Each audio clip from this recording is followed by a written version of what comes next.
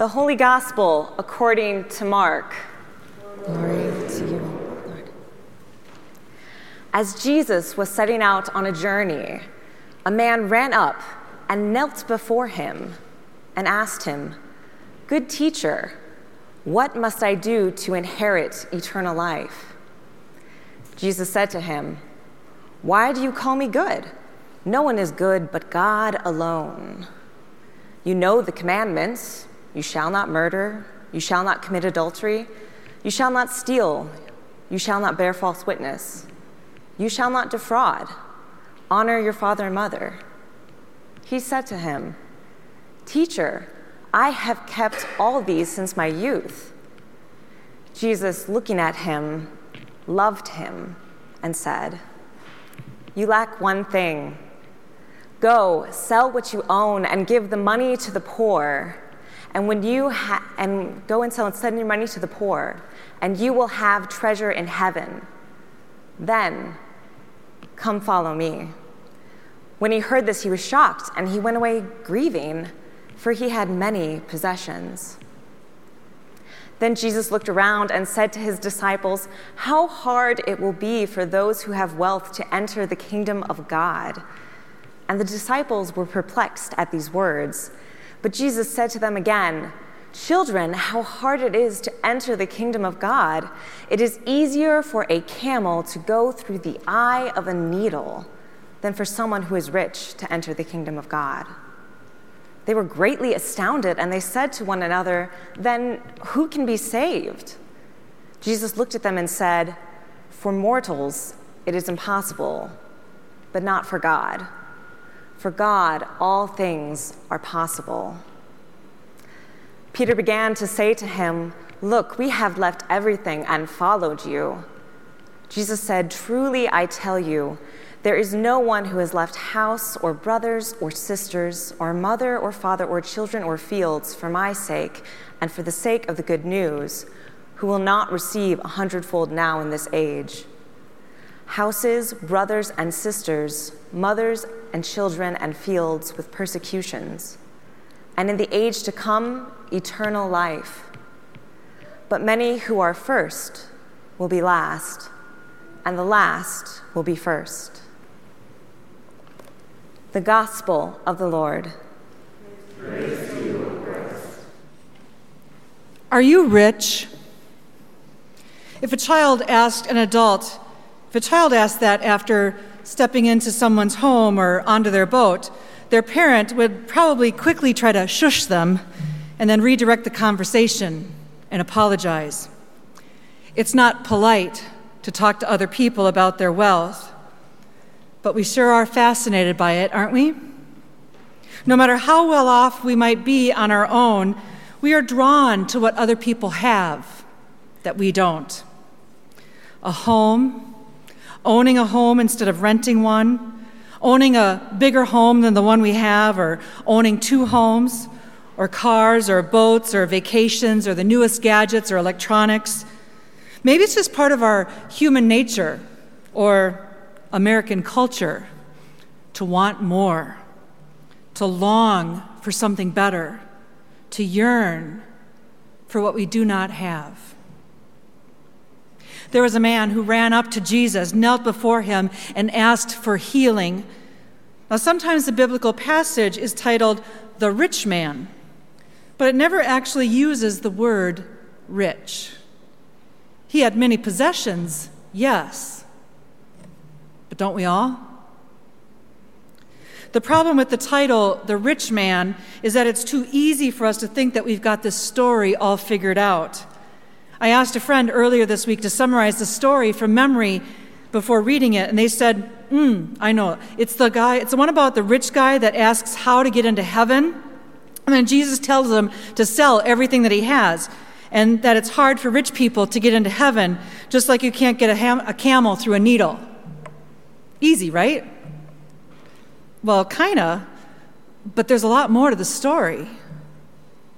A man runs up to Jesus and kneels at his feet, a detail that can be easily overlooked. But it's significant because this approach and posture is used to show that someone is urgently asking for healing. The man is profoundly struggling in some way. Even though he seems to have it all together, even though he has all the wealth in the world, even though he has honored the traditions, kept all the rules, respected all the laws, and practiced all the rituals, still there was something missing. And Jesus looks at him and loves him. Another detail that's easily overlooked. Jesus speaks to him in love, with love. It's not just a pat on the head, comforting, go in peace kind of love, but it's a challenging love that invites him to change and to receive the healing that he can't even name that he needs. Go, Jesus says, sell what you own and give what you have to the poor. Then come follow me. He is invited into a relationship with Jesus. Follow me, Jesus says. Trust me. We're in this thing together. But the man went away, shocked and grieving, because he had many possessions. Now, what we don't know is if he ever came back. Was he too shocked to make a decision? Did he need more time to ponder all these things in his heart before he decided? Who knows? But the initial shock or call to action was too much for him to bear, and he walked away from the healing presence of Jesus, even though healing is what he yearned for. Now, wealth isn't the only problem that gets between us and the healing presence of Jesus, although it is a prime example. The Bible talks about money more than anything else, and for good reason. Because all too often we see wealth as a blessing, a reward, a sign that we're doing something right, that we're doing everything right, really, that we have it all together. But it isn't our only stumbling block. The list of stumbling blocks goes on until it seems impossible for anyone to be saved. Let's talk about that word saved for just 1 minute. The word saved means way more than what the highway billboards suggest, that saved equals getting into heaven. The word also means to bring out safely, to get along. Such freedom comes from without through the agency of someone else. So freedom, salvation, healing comes from trusting God, not yourself. What holds you back from the healing that you seek? How have you yearned for eternal life? Not heaven, but eternal life, a life that is full and rich and merciful and generous. A life that is lived right now in the presence of Jesus. As I ask these questions of myself and you, I know that it is never really a one-and-done experience, but an ongoing journey of healing and restoration and seeking to trust God more fully and to let go of any of the control I imagine I have of my own healing. But I see the challenges and changes that we all have faced and the healing and the wholeness that has been received gracefully as we seek to trust God more fully than we trust ourselves. Some of us have given up on addictions, doing the hard work of saying no to the temptation one day at a time. And we do it knowing that there is healing and salvation on the other side that is better than the one we grieved letting go. Some of us have given up on unhealthy relationships, daring to believe that despite what happened to us in the past, we are worth more. We've taken hold of the promise that we are beloved children of God, and nothing, not one single thing, will separate us from that truth. Some of us have given up on ambition and pride and humbled ourselves, stepping out of positions of power and to care for the poor and needy.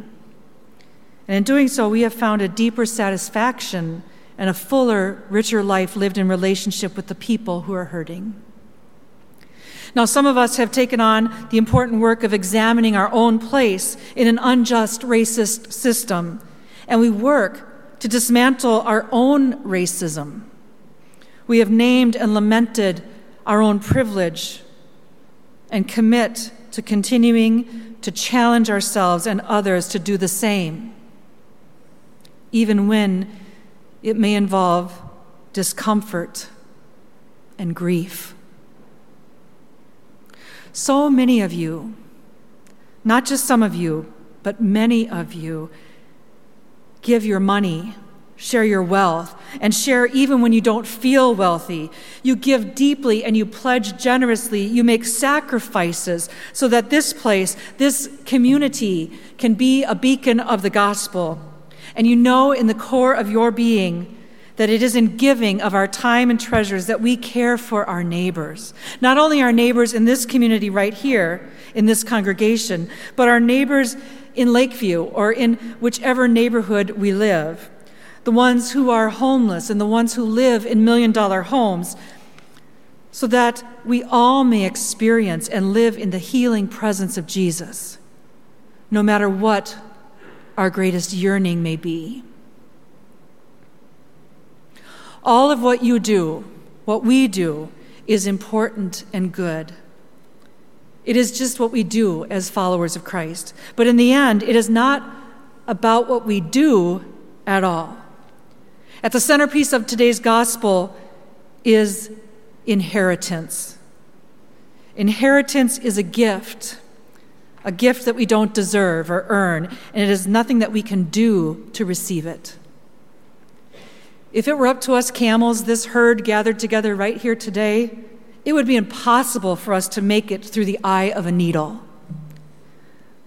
But with God, all things are possible.